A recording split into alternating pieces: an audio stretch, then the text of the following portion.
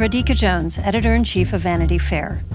If you enjoy binge-watching the best TV shows and love hearing from the actors and showrunners who make them happen, then subscribe to Vanity Fair. Our Hollywood reporters take you behind the scenes of the year's most anticipated projects, the industry's biggest moves, and the hardest-fought awards races. From The Crown to The Real Housewives, we've got the inside scoop. As a special thank you to our still-watching audience, we're offering 15% off a yearly digital subscription to Vanity Fair. Visit vanityfair.com today and use promo code POD15. That's vanityfair.com, promo code POD15 for 15% off a yearly digital subscription to everything you want.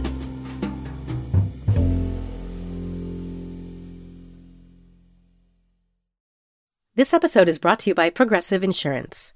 Whether you love true crime or comedy, celebrity interviews or news, you call the shots on what's in your podcast queue. And guess what? Now you can call them on your auto insurance too with the Name Your Price tool from Progressive. It works just the way it sounds. You tell Progressive how much you want to pay for car insurance, and they'll show you coverage options that fit your budget. Get your quote today at Progressive.com to join the over 28 million drivers who trust Progressive. Progressive Casualty Insurance Company and Affiliates. Price and coverage match limited by state law.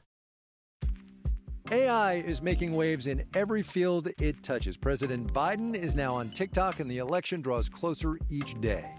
With so much going on in the world, it is hard to keep up with it all, let me tell you. Hi, I'm Kai Rizdal, the co-host of Make Me Smart. It's a podcast from Marketplace. And every weekday, Kimberly Adams and I break down the latest in business and the economy with short daily episodes to make it easy for you to stay in the know. Listen to Make Me Smart wherever you get your podcasts.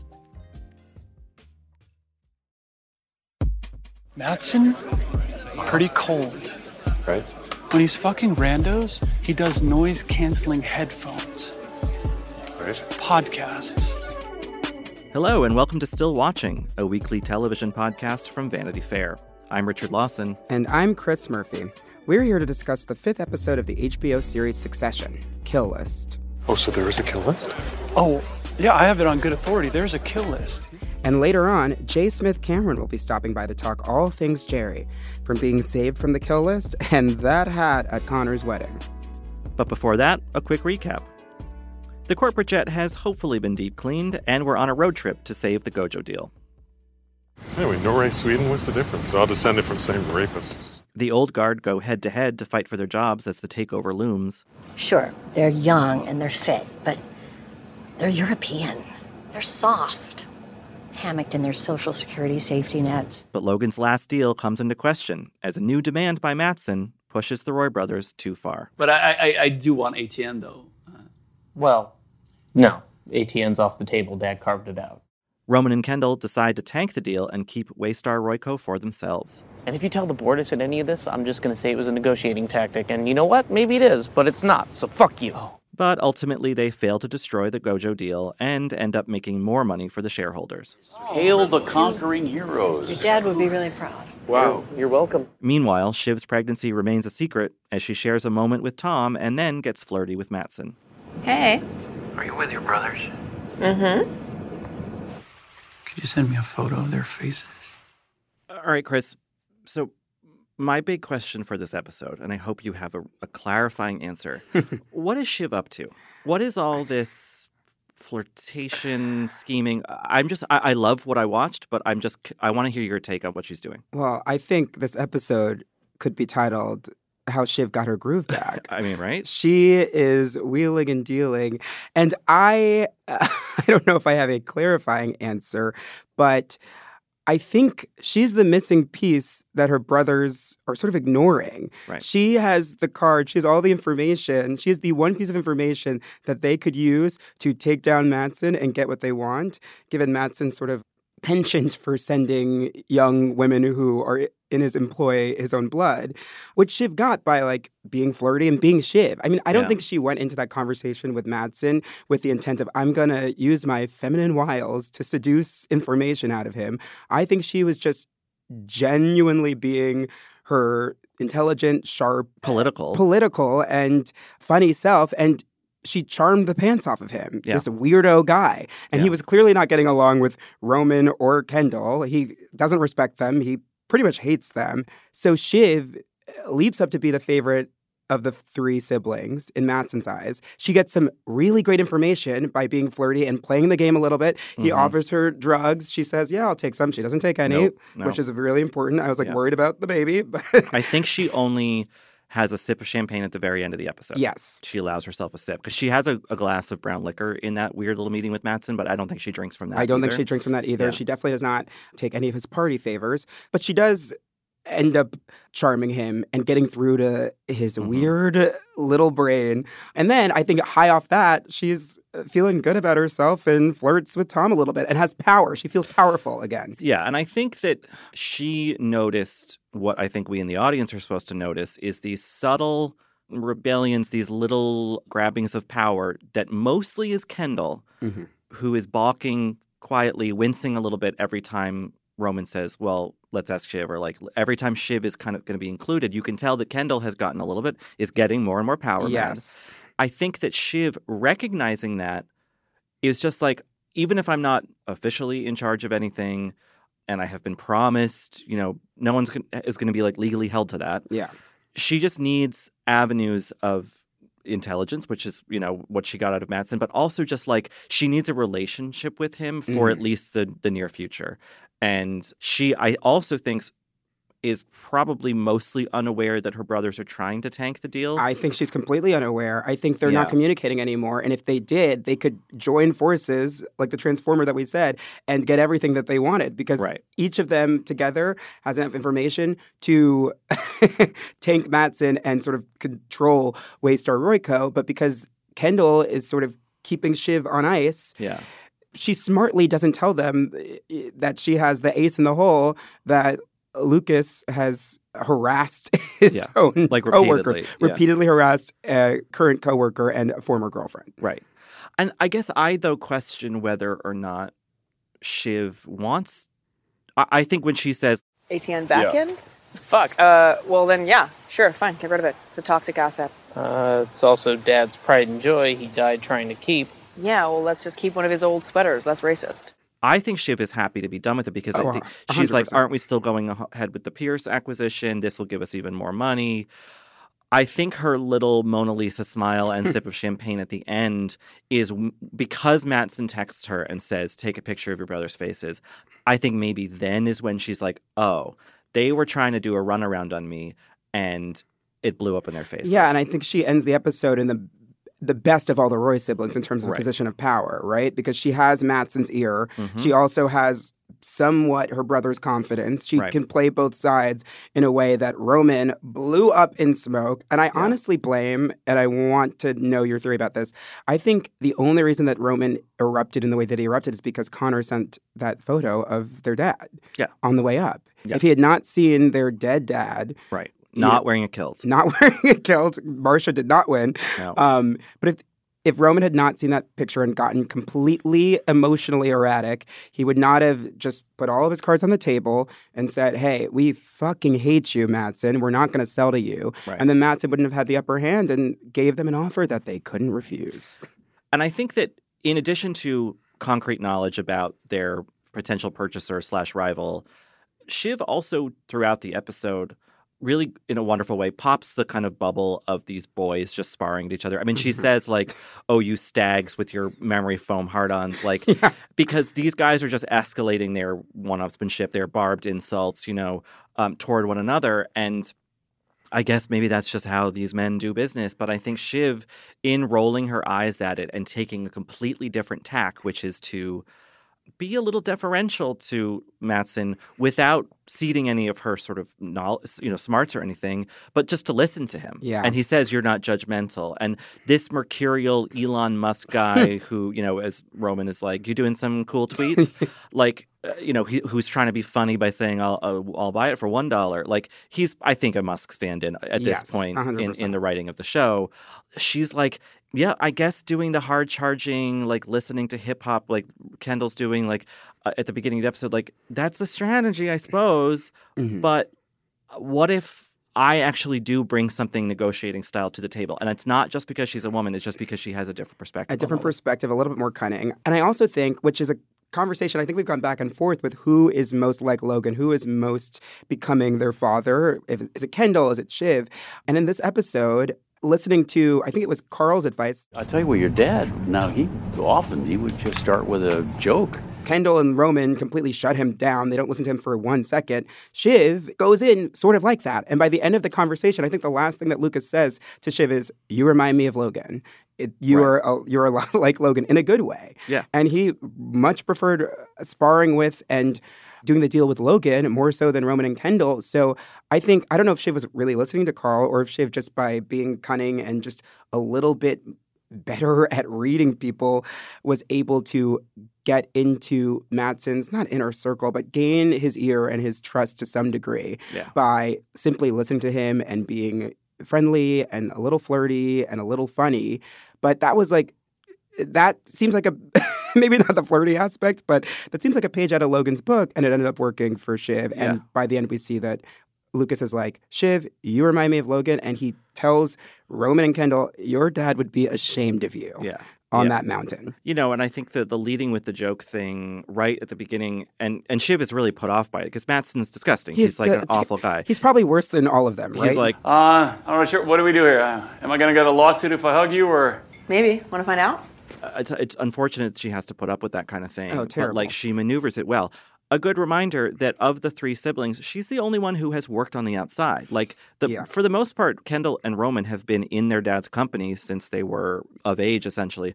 Shiv did, I don't know how serious it was, but did have a political career outside of this where she had to negotiate a lot of egos that weren't, were beholden to her father in some way or sort of, impressed by his power. But she had to strike out on her own a bit more than did her brothers. And I wonder if, I don't know, this episode I wanted to start with Shiv because it felt like a pivotal turning point in the sibling dynamic in a direction that I didn't quite predict. I thought it was going to be all-out war, and now it seems to be a sort of quieter Game of Thrones, essentially. I guess maybe Kendall is being a bit more overt in that, his eyes are sort of gleaming with this power hunger. Yes. And Roman, again, emotional basket case Roman, he, to his credit, he wants to keep Shiv in the fold because he wants the siblings to be united. Right. But the minute that Kendall dangles the potential of CE bros forever, he jumps at it. Kendall says "Oh, you think Pinky's up to it?" Referring to Shiv, and Roman's like, "No, absolutely not." And it's okay, so he wants to involve Shiv, but only to a point. Yes, only to a certain point, and he is just as bloodthirsty as Kendall. But I want to talk a little bit about masculinity, not even in terms of Shiv and the brothers, but the brothers and Madsen, and how unprepared. I was so shocked by how unprepared they were for this negotiation and how, frankly, silly they looked. I mean, Madsen, big dog. And it is kind of interesting casting having Alexander Skarsgård be so much bigger than both Jeremy Strong. And he flashes abs at them. Yes, he did, and I absolutely clocked that. That was deliberate, I think. You. Thank you to Succession for that. Yeah. But the idea that they came in without a counteroffer prepared, that they were so unprepared for Madsen to say, "I want ATN as well." Also, for smart move on Madsen, he told Kendall and Roman to bring the whole gang, and then makes fun of them for bringing the whole gang, right. Making them look like they need a bunch of support, and they were shaken by that. I mean, it was just a fumbling, bumbling mess of a negotiation, and I was honestly, obviously, we've said this 1,000 times now, they're not serious people, but I expected them to be a little bit more serious than what we saw, right? Right. Well, Madsen is an edgelord shitposter. He's Elon Musk, again. Yeah. And I think that this episode is in some ways could be read as an allegory for, a metaphor for real life miscommunications, clashes, tensions in the business world, where all of a sudden Silicon Valley, full of people like Madsen, has to confront, or rather Wall Street, the sort of older model, has to confront these new age West Coast freaks. Yeah, so and the Wall Street people are freaks too. They're just older evil freaks. They're not taking mushrooms for breakfast like Madsen, right? Right. And the idea that Jerry gives a good speech on the plane about how, they're soft and European and we're going to, we were raised in hell, basically, because, we didn't have health care. Logan raised us in hell. Right. We have a pathogen named Logan Roy. And I think some of that is true. I think we see the cracks in Madsen's approach throughout the episode as well. But yeah, I think this older business, and they're supposed to be more cutting edge. They're media, but they're Fox News and they're newspapers. And I think that they got caught flat-footed because a lot of companies in the real world have, and they've been cowed by tech weirdos and led astray by them. I mean, look what Hollywood did. Netflix worked, and then a bunch of other people were like, digital streaming is the way of the future. And now then we get No Love is Blind on Netflix. Right. and now all the studios are like, wait, we used to make money from our shows. We used to make money from our movies, and now we just, So the Pied Pipers of Silicon Valley are just as insidious as the kind of hard-charging ones. So I don't know. I think it was an interesting dynamic, yes, that did have a certainly a masculinity vibe to it. But I did think that toward the end of the episode, and not just because of the Shiv conversation, but Matsson did start to seem desperate. And I wonder, like, there was a kind of like flint in his eyes about like, I really want this to go through. It needs to go through. I'm curious what that is about. Yeah, what's his end game? And why does he really need this acquisition? Is he trying to hide something, or why does he really need ATN? And why didn't he know about Catch and Kill? I mean, they're like Shiv lays out like a 3-point plan that seems not like the most brilliant thing. It seems sort of pretty duh. Point one might be hard for you, but stop sending people your blood. But Matsson seems to be really hearing this for the first time, and like he didn't consider Shiv's plan in terms of suppressing his horrific misdeeds with Ebba, his employee. I don't know why this Swedish tech overlord wants to have ATN beyond just sticking a knife in Kendall and Roman. And that's what, I mean, Kendall says that at the beginning of the episode. It seems to be a personal thing. By the end of the episode, it definitely seems like it's personal. I don't have a really good answer for why he has that gleam in his eye. I think there's just a panic. There's a sort of, and my theory as we talk is that Matsson's company is maybe kind of a house of cards. Maybe the kind of grand tech, maybe it's meta in the metaverse.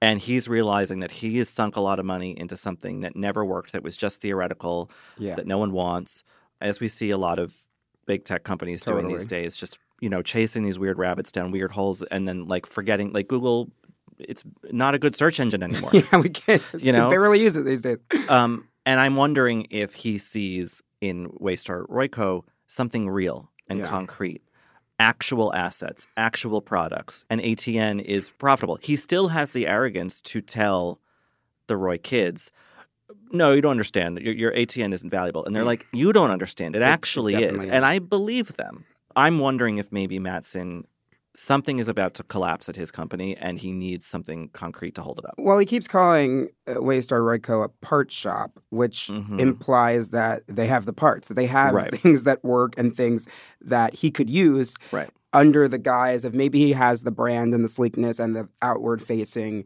and he also fits the profile of what a CEO looks like right now. I think that all matters. And if he can take the parts that work and then IKEA the shit out of ATN, which was pretty hilarious, then maybe he laughs all the way to the bank. But I definitely don't think this is the last we'll see of Matsson. No. I definitely don't think the Gojo, I mean, it's so interesting and funny, and you have to give it up to the Succession writers. We said, Chekhov's gun the Gojo deal, so the Gojo deal won't go through. Actually, what happened was the intentions behind the Gojo deal changed. Everybody wanted it to go through. Then Kendall and Roman, they get a power hungry. They've been CEO for a day and an hour, maybe, and they decide, they want to run the company. And then they're trying to tank it, and it blowing up in their face is actually a lot more interesting, I think, and I'll use this word dramaturgically, and storytelling-wise, than the Gojo deal just sort of falling apart. I think with Logan gone, the kids now confronting the realities of a very changed business world, of a very changed economy. I know I keep mentioning Silicon Valley, but obviously the Swedish aspect of Matsson and Gojo is like it's kind of Spotify. But I think that the Roys, in that sort of brown liquor drinking, Park Avenue living, conservative cable network running, they're dinosaurs. They're dinosaurs. Even the kids are dinosaurs. And I think that Shiv might be the only one who really sees that. It's a toxic acid. Get rid of it. Get rid of it. And I don't know. I mean, I also thought there was something, just speaking about the episode more broadly, like it did feel like a an old Succession episode. It Yeah. felt like kind of return to form. I liked what we just had the past 2 episodes, but there was a creepy element to this episode where it was a bit like Midsommar. It was a bit like Ex Machina. Yeah. All the Going to this windows and the remote woods. Scandinavian location that, of course, they were complaining about, but that was like stunningly beautiful. Yes. The rooms are too small. Ugh, Yeah. This is where a bear shits. Yeah. I think it's just fitting that the first thing they have to do really outside of their little world after their dad dies is like go to Midsommar. You know? Yeah. Where the Swedish people are just kind of like making fun of them in this sort of merry but sinister way at the same time. In Swedish, calling them, I mean, I heard the words, I don't speak any Swedish if you could imagine, but I did hear what I thought were the words incest and Habsburg. Incestuös släktträff. 2 meter ren svågerpolitik. Ett innehav Habsburgsjätte. Oh, yeah. Which, you know, it is funny that, like, a cousin pops up, you know? Like, how many of there are you? The points, there were really interesting and good points made in that little Swedish joking section. I do also want to, like, thinking about the rise and sort of the timeline, right, of the show in terms of we're, like, not 48 hours after Logan's death. And clearly Roman, who had pre-grieved and was doing fine, is the one probably taking it the hardest of all siblings, as we see in his big explosion at the top of the mountain. I mean, my sister's she's fucked up about it, and my brother's a mess, and I'm gone. I'm dead. It's over for me. It's okay. It's fine. But you just drag us out here, you inhuman fucking dog man, you. And now between Shiv last episode, who basically said, we killed him, and then Roman says this episode, you killed him, Matsson. Yeah. If you weren't such a prick, he would be alive. Obviously, Logan's death is no one's specific fault, but who do you think bears the most responsibility? I think now we can clearly see that these siblings each have different ideas as to who is to blame. Well, I mean, no one's to blame. The Yes. air pressure is to blame. Logan's The health compression is to blame. socks, the lack of compression socks is to The blame. compression socks thing was really funny. That was really Because, of funny. course, Carl and Frank, the 2 older guys, are like, no, we're not taking any chances Absolutely after that. not. I mean, it's a bit like, you know, closing the barn door after that. But I think that what the show did prior to Logan's death with him having this renewed vigor where he's like, I'll just walk to ATN, and then he comes in and gives this towering speech, and actually he still has some old fire left in him, and then he's storming off to Sweden to close this, you know, career-making deal. I think the show's point is that it wasn't anyone's fault, but of course the kids are interpreting it in ways that I think is so childish and superstitious, and like they just can't accept the fact that like, this just happens to people. Yeah. And I wonder how long they're going to carry that sort of guilt or, you know, trying to pass blame onto people with them. You know, will they still be doing that when the season ends? I don't know. But yeah, they need to get their head out of the sand, and it feels like at the end of this episode, Shiv is the only one who's done that. Yeah, 100%. And yeah, psychologically, it's interesting to see them process and interpret and try to place blame for something that just happens to people, that there's no one to blame. Right. But in their little world, there's always someone to blame. And so Shiv, you know, she goes internal. Roman, he casts his blame out on Matsson. And I've shouted out Sarah Snook and her wonderful performance, you know, basically every episode. This episode, I'm going to give my flowers to Kieran Culkin. He was absolutely fantastic in that breakdown on top of the mountain. You could really finally see where his actual emotional state is in light of his father's death. And sort of the wall came crumbling down.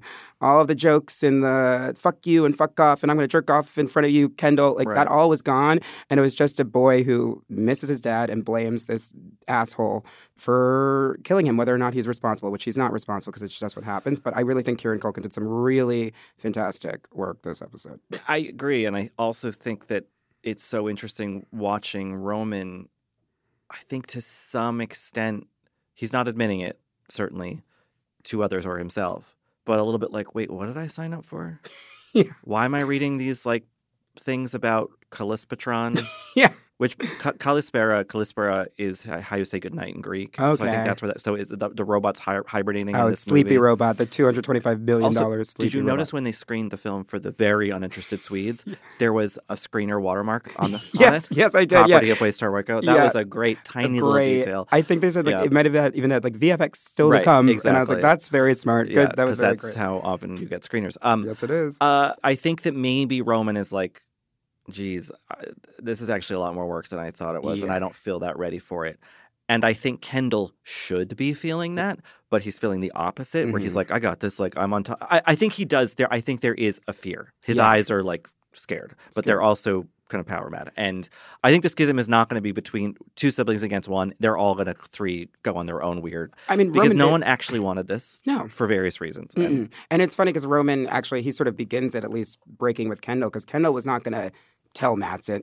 He revealed the plan to Matsson. Yeah. And I think, I don't want to go too galaxy brain. I think we have to take what we get from the show and take it at face value that Kendall and Roman really did want to run the company. Yeah. And this isn't some like master thing to get a higher deal, that they really wanted to tank the deal. Oh, yeah, no, I think so. And Roman, by being too emotional and too much of a daddy's boy and grieving too much and too publicly in front of Matsson, who is completely everything he said was correct. Roman didn't really lie at all in his big breakdown speech, but he ultimately shot himself in the foot. But like, probably if the sale were to go through, it's the best thing for them. Yeah. You know, I think that like Kendall saying to Shiv, you know, we've been doing pretty well so far. And she's like, after 24 hours, like, you've done it a day. Like, but I think ultimately the best thing for them is not to run this company, but they think they want to. Yeah, but now it's like they don't even have anything. Like, at least before the dad's deal. And that was another thing. Like, Roman was so attached to dad's deal because it was his dad's deal and, you know, keeping his legacy alive and whatnot.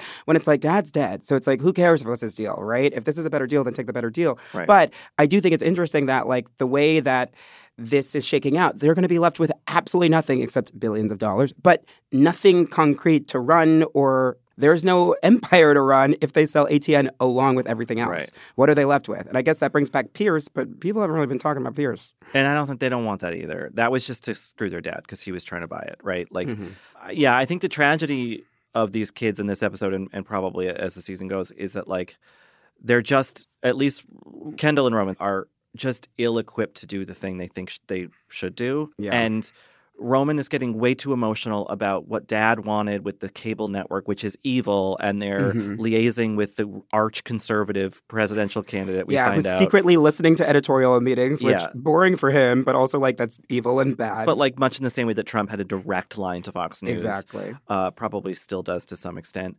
And so that's Roman's downfall, is that he's too emotional. And Kendall's is that he is completely oblivious, at least in like the top 2/3 of his consciousness, completely oblivious to his inadequacies. Yeah.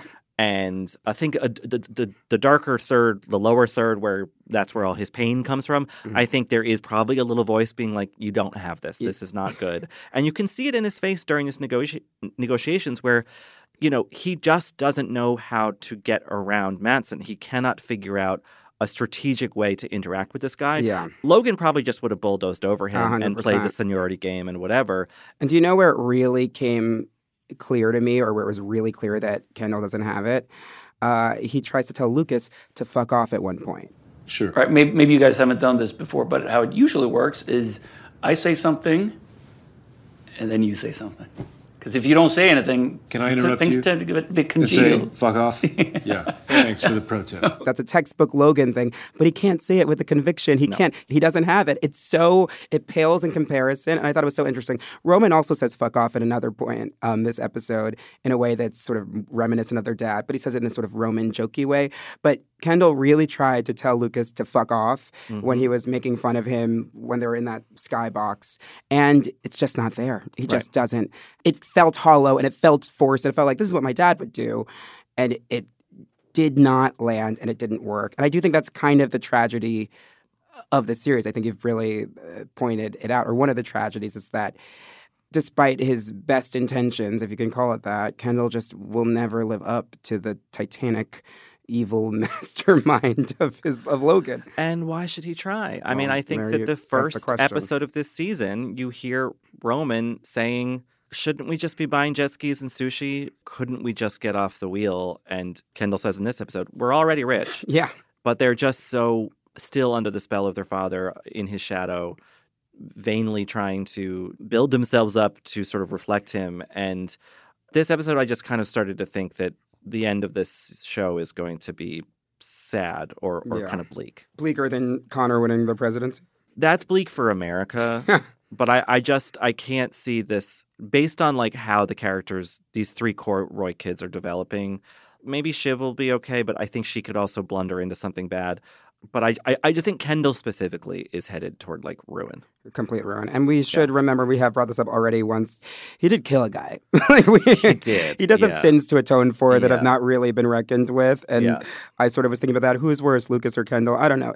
That's not really a question that one can answer. But it would make sense if things didn't really go his way by series end. Yeah. I do think we should bring up, speaking of people getting off the hamster wheel, some people are getting chopped off the hamster wheel, even if they don't want to be, given the kill list that drops in the last 5 minutes of the episode. All the guys who were worried. All their fears 2 were of them who pretty I much did not remember at all. Who are the sweater men? They've like popped in and out. They've been around. Mark and somebody. Mark and somebody, you know, obviously Carl and Frank. And they keep referring to Carl's big golden parachute and all that stuff. Those guys will be okay. Carl was happy as a clam to get severance and to get kicked out. Hugo's panicked. But my question for all those guys was like, good. Yeah. Take the payout. Go live on your Greek island, Carl, that you're buying with your brother-in-law. Like, who cares? But again, it's not just about It's not just about money. No, it's about, and I will say for those men, it's about masculinity. It's about winning. Yeah. Think about how they were so threatened by the fact that Matsson's NASDAQ master race, which Carolina said, of just like young, Swedish, big, hunky, you know, former Olympians working for his company. They were threatened by that because that means that they're becoming irrelevant and inert and their dicks probably don't work anymore. That's all in the ethos. And so them getting fired or getting cut out of the transition, the merger, just proves all that to be true, which if they had any sort of sense of self or if they went to therapy, they'd know that none of that matters. They're rich. They could be happy if they wanted to be. But I guess I'm just going back to this toxic masculinity thing, but I do think that's at the heart of why, you know, so many of them are so pissed when they are like, oh, you're going to get like millions of dollars, but you won't get to work at the new version of Waystar Royco. Right. I guess my question to them would be, which toilet would you rather die in? The business jet going to Sweden for work thing, or like, I don't know, on a Greek island that you own. You know, I would choose the latter. I think I would too. If we were all going to die in the toilet eventually, like, you know, might as well do it on your own terms. But yeah, the masculinity thing also is funny because Carolina and Jerry are safe. And because Shiv said so, basically. Yeah, and Tom is safe. And I wonder if maybe Matsson would want to keep Tom around because he thinks that would bring Shiv around. Yeah. You know? Yeah. I mean, honestly, I think that's a very smart read because I was wondering, it's like, why? Like, there's no way that Tom impressed him during that awful Or maybe it's a court jester. He wants a court jester. I think he might want a court jester. And Tom and Greg, I think he just forgot about Greg. Greg's name wasn't on it. I think he could just want to have him around as like an American punching bag and a lackey and someone who'll do his bidding. But interestingly enough, and I guess sort of to round out the conversation, we begin with Shiv, we end with Shiv. It was interesting that Shiv had the chance to sort of chop Tom's balls off.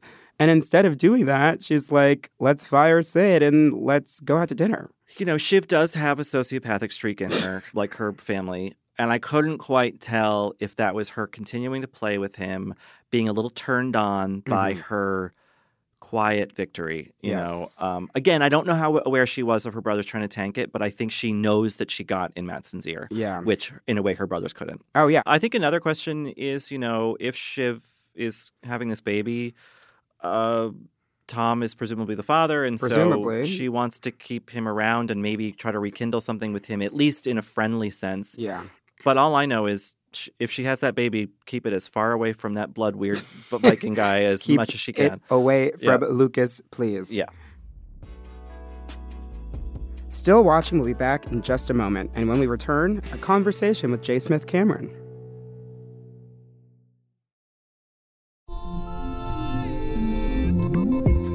You come to the New Yorker Radio Hour for conversations that go deeper with people you really want to hear from, whether it's Bruce Springsteen or Questlove or Olivia Rodrigo, Liz Cheney, or the godfather of artificial intelligence, Jeffrey Hinton, or some of my extraordinarily well-informed colleagues at The New Yorker.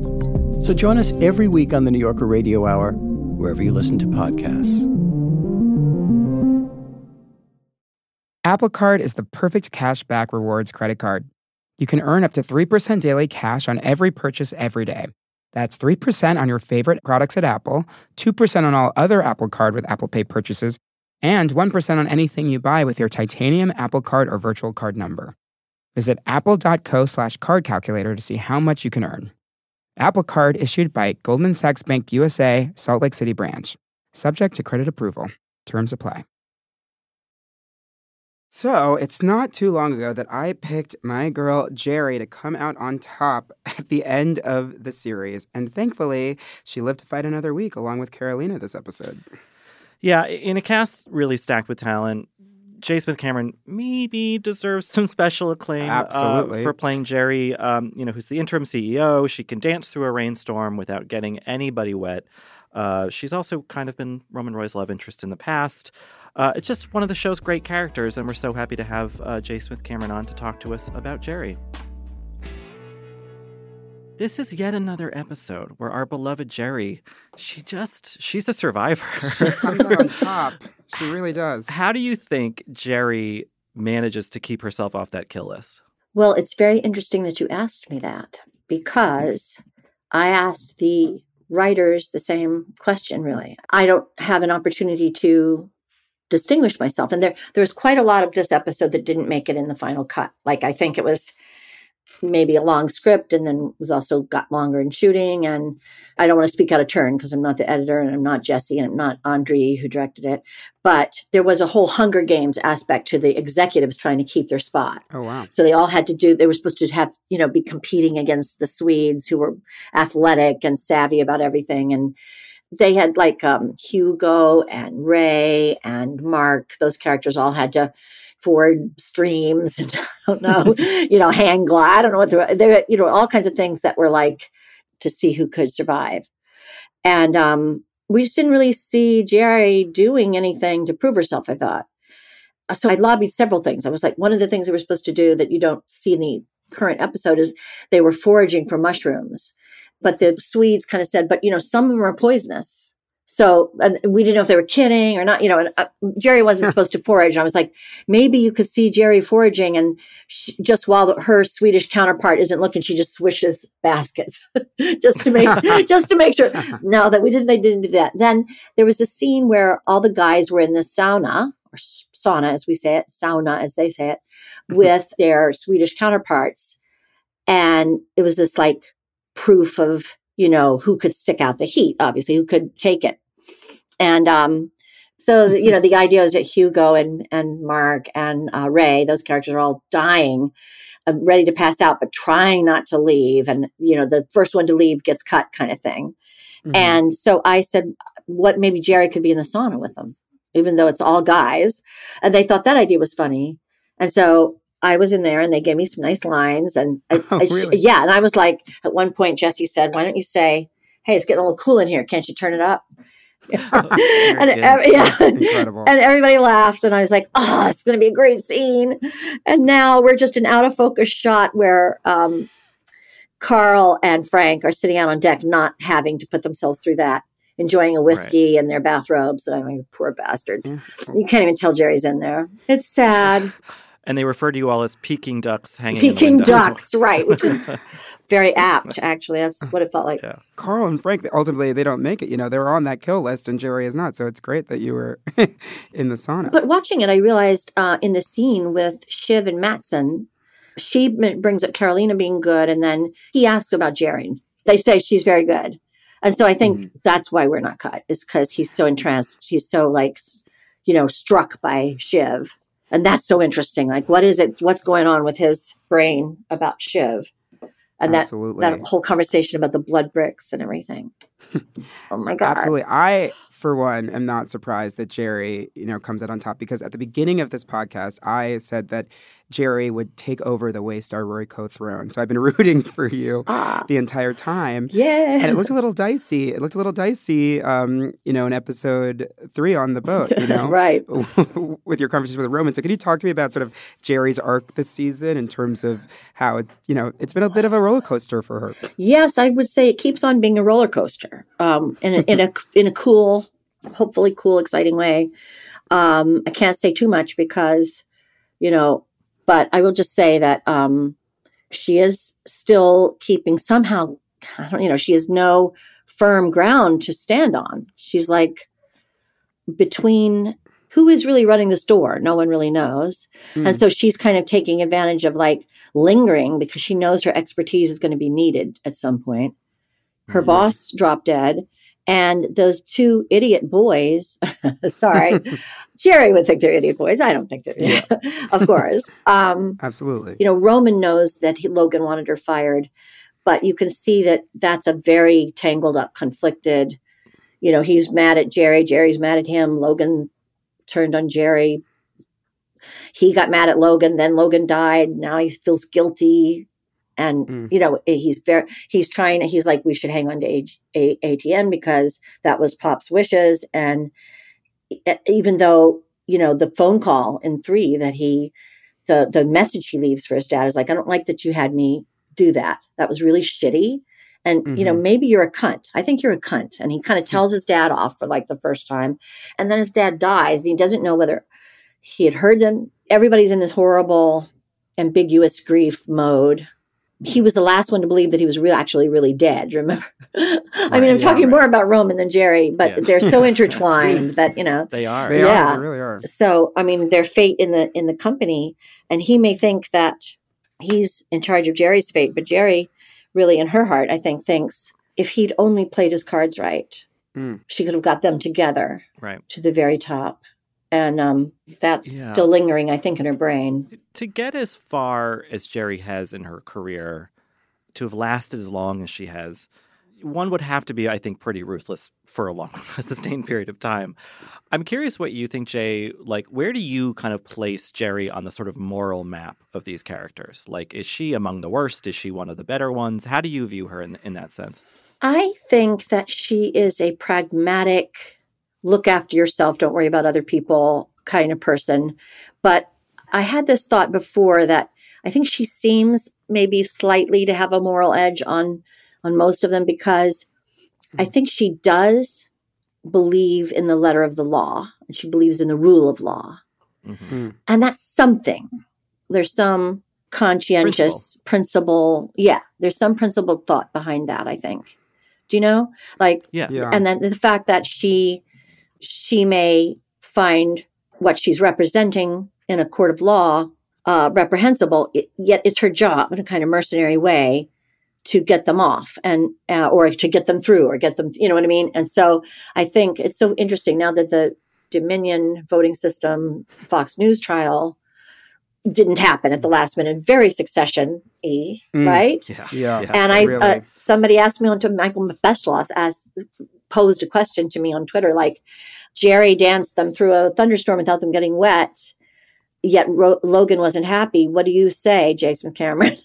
And I was just like, well, I would say Rupert has a Jerry working for him that at the 11th hour he listened to because they're paying a lot of money. But it's just an interesting thing about the legal system in our country is that whoever gets the money actually wins the point, but it's not a moral, it doesn't feel like justice or something, So I guess, I've been reading opinion pieces that it's like, well, so what? The cat's out of the bag that they had fake news. I'm like, but their audience doesn't read the New York Times opinion page, So it's like, this is just very succession-y.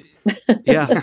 The only thing that would have gotten to the viewers was on-air apologies, which they now don't have to do. Exactly. And so they just dodged yet another bullet. I mean, 800 billion. Right. Whatever it was. But it is very succession. But see, this is the kind of thing that if it was Logan, he'd be then mad that he's spending the money that he should have nothing to apologize for in the first place. And I also always had a theory about Logan that as soon as he had appointed anyone to any degree of status, whether it be a offspring or wife or girlfriend, employee, the minute that person has some status, he begins to like them less. Like if you look back over the history of which son he's favoring when, or when Shiv, when he was like, Shiv, I think it's going to be you. And then she starts kind of flexing a little bit and he's like really put off and really slaps her right down, And I feel like early in the second season when he's like, we'll name an interim CEO. It could be someone like Jerry. It won't be Jerry, but it could be like, and that, that the minute Jerry seemed like the natural surrogate or next in line, I felt like he began to treat me less like, because in season 1, he was like, get me Jerry, you know, and he still went on doing that, but I felt less trusted by him right away. Like I could feel it as an actor. I could just feel a colder, a more of a disconnect from Logan. And it happened to coincide with the unwanted advances of his son. And the combination was almost deadly for Jerry. I know that Jesse considered Jerry getting fired by Logan, like really fired. Wow. And I think the writing staff stood up for me, like, no, we need Jerry. But I'm not sure what happened. So again, I shouldn't be flapping my mouth about that. But well, there would have been fan revolt. I know that. Yeah. Well, you know, I mean, listen, I thought the fans would revolt when they announced that this was the final season. And I know there are people disappointed, but everyone's like, yeah, this is great. And I have to say, like, as I watch, I'm like, the way this season is written, it's so intense. There's so much, it's given some kind of open barn door to all 3 of those kids' ids. Like they're just really plotting against each other and really paranoid and really cloak and daggers psychologically right now, more than ever. Like they used to kind of team up against Dad together. Right. And that's now slipping away. And they, you know, so I'm finding the episodes fascinating because even though I read the scripts, if they write alternatives that they shoot while they're filming, also they sometimes use improvs, and then it goes through editing. So you don't really know what the final storytelling is until you see it on TV yourself. And so I have revelations about it all the time. This season, more so than ever, feels like we're watching like a series of one-act plays. And there feels like such a strong tie to the theater scene. And there are so many New York theater actors, and you're, you know, a seminal stage actor yourself. Did it feel like theater at all this season, more so than other seasons? Yeah. I mean, you know, good writing is good writing. And so I feel like that's the thing that most affects one's acting, not the style of it or the venue, but I know what you're talking about. Like, first of all, one thing that's usually true about film or television versus the stage is that there's just much more talking on stage. It's like that's the real thing, is what do they say? What's the language? What do they say? They make arguments or they tell stories, and that's the action of the play usually. It's not so visual. It's not as visual. But this is a little bit like that because the language is that humor and that sort of what I think of as Succession speak, like the kind of way everybody has the same sort of weird, slightly vulgar, sort of British, sort of American turn of phrase, these made up business expressions and sprinkled in with real business, jargon. And I found those lines really hard to learn a lot because they were, kind of long run-on sentences, and sometimes would change tense in the middle and punctuation would be put in an odd spot maybe, or because it was sort of messy on purpose, the way people are when they're thinking on their feet. Like, you might be halfway through a sentence and you slightly change direction, or they had a really good ear for that kind of dialogue. And it helped to be a theater actor in that sense because you're kind of used to having to be as deft as possible with language. And I think that really everyone in the cast did have, all the New Yorkers were theater actors. Mm-hmm. And the Brits too. Chris and I are both theater people, so we especially appreciate, I think, Succession having that sort of vibe. I mean, it really is an amazing crew. Obviously, the writing is so sharp and exciting. Everything that you said is so true, and like every episode is a mammoth undertaking, and yet the attention to detail on the show is so unbelievable. One of my favorite details from this season is Jerry's hat at the wedding. What did you think about your instantly iconic chapeau? Absolutely fascinator meets Kentucky Derby. We're obsessed. Well, our Pat Capone, who was the DP for that episode, had thought we would be out in the glaring sun on certain parts of that boat. And he just thought that some of the ladies might want a brim because like in Tuscany, we found we all really needed that for lighting reasons, like to kind of buffer or diffuse. And so I spoke up about it to Michelle Matlin. And then I thought too, she's on such sketchy, even though she doesn't expect anything that dramatic to happen that day. about getting fired. But I think she can feel the frostiness from Logan. Totally. And Roman. And so I think, I come with this really handsome date, and I've got this very chic designer ensemble on. And I think a hat is sort of subliminally a kind of a status-y thing for a woman these days to wear. It used to be. But I thought of it as just sort of like a little bit of like, I'm going to show up like in my finest and bluff this out. I'm just going to be like completely, at the end of that scene, I'm like, this is nothing. This is fine. I'm fine. And so that brim is like that to me. But it's so funny because it was sort of started with a lighting idea that Pat had. Yeah, it's just it's a fun thing to think about Jerry picking that outfit, and like it just a little glimpse into like the outside of work Jerry, which is so fun because she's such a beautifully realized character by you, Jay, and to that end, we're so glad that you were able to come on and speak to us about it. And my pleasure. It's been great watching you. So thanks for doing it. Thank you so much. Thank you. Yeah. Still rooting for you. I still think you're going to take it. Yeah. I really do. I think it's Jerry's throne. Fingers crossed. We think Connor's going to be president and Jerry will be head of the company. Well, he could at least be governor of Florida, couldn't he? He already is, I thought. Right? Yeah. Jay, thank you again. We really appreciate it. My pleasure. Nice talking to you. Still Watching will be back in just a moment, and when we return, your theories on where the show is headed.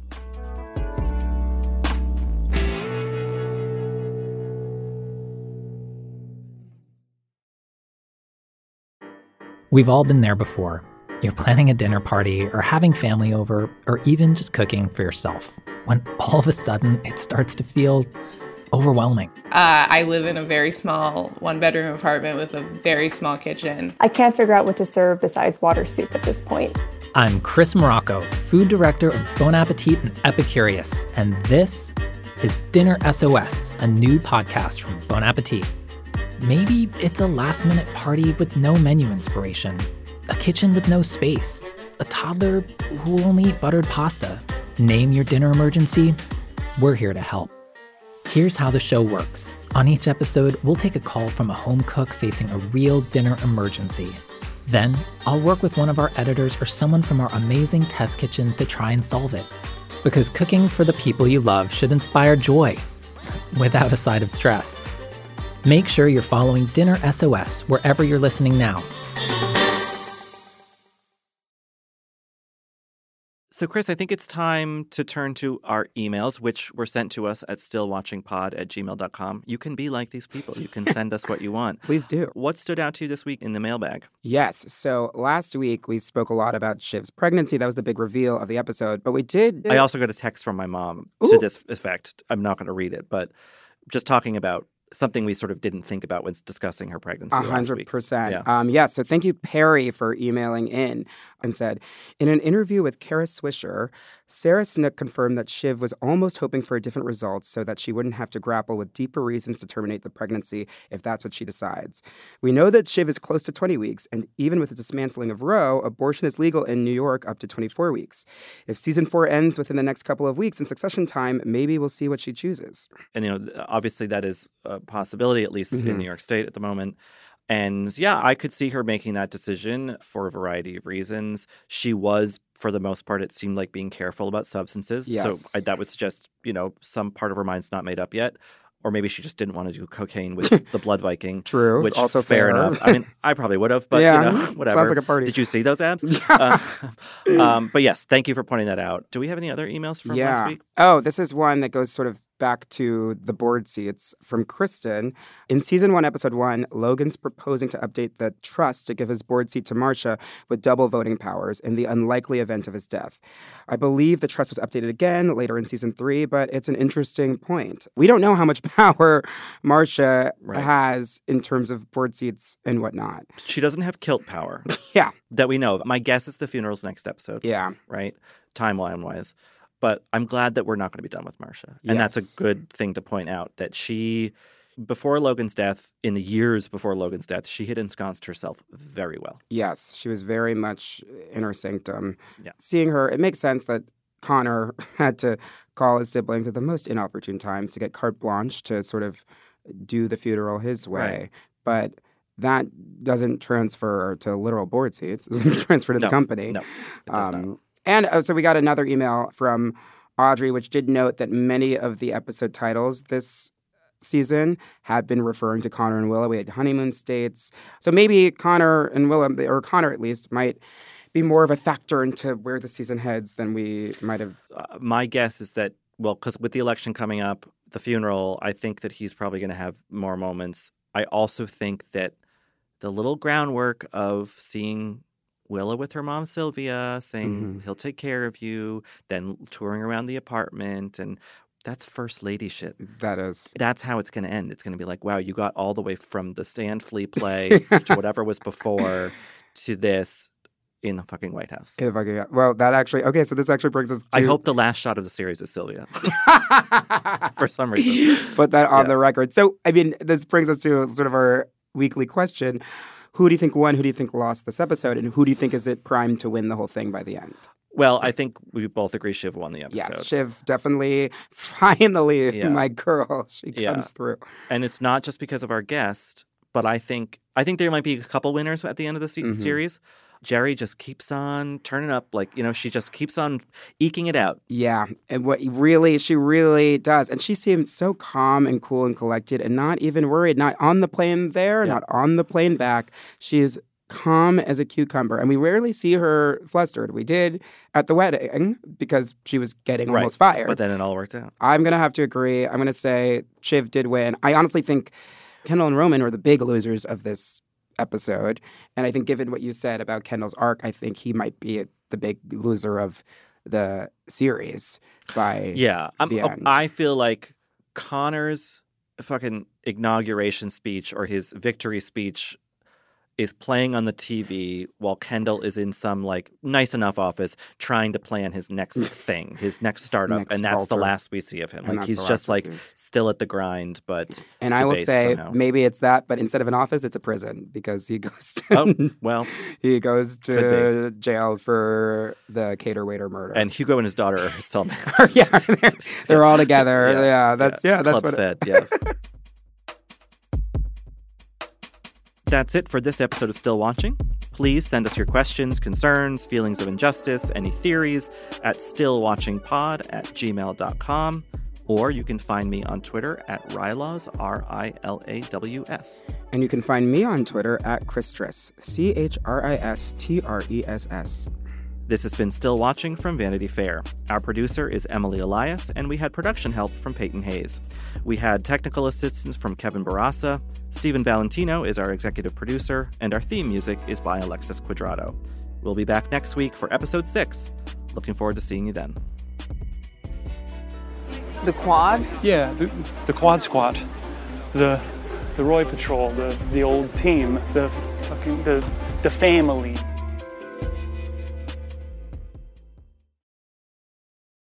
Hi, I'm Jeremy Larson, the reviews director of Pitchfork, and this podcast is supported by Pitchfork Music Festival. Pitchfork Music Festival will take place July 19th through the 21st at Union Park in Chicago, Illinois. This year's lineup features Jamie XX, Alanis Morissette, Black Pumas, Carly Rae Jepsen, Brittany Howard, J. Paul, Muna, Jessie Ware, 100 Gex, and many more. The festival also features diverse vendors as well as specialty record, poster, and craft fairs, and works to support local businesses while promoting the Chicago arts and food communities as a whole. For more information on tickets and lineup, visit pitchforkmusicfestival.com.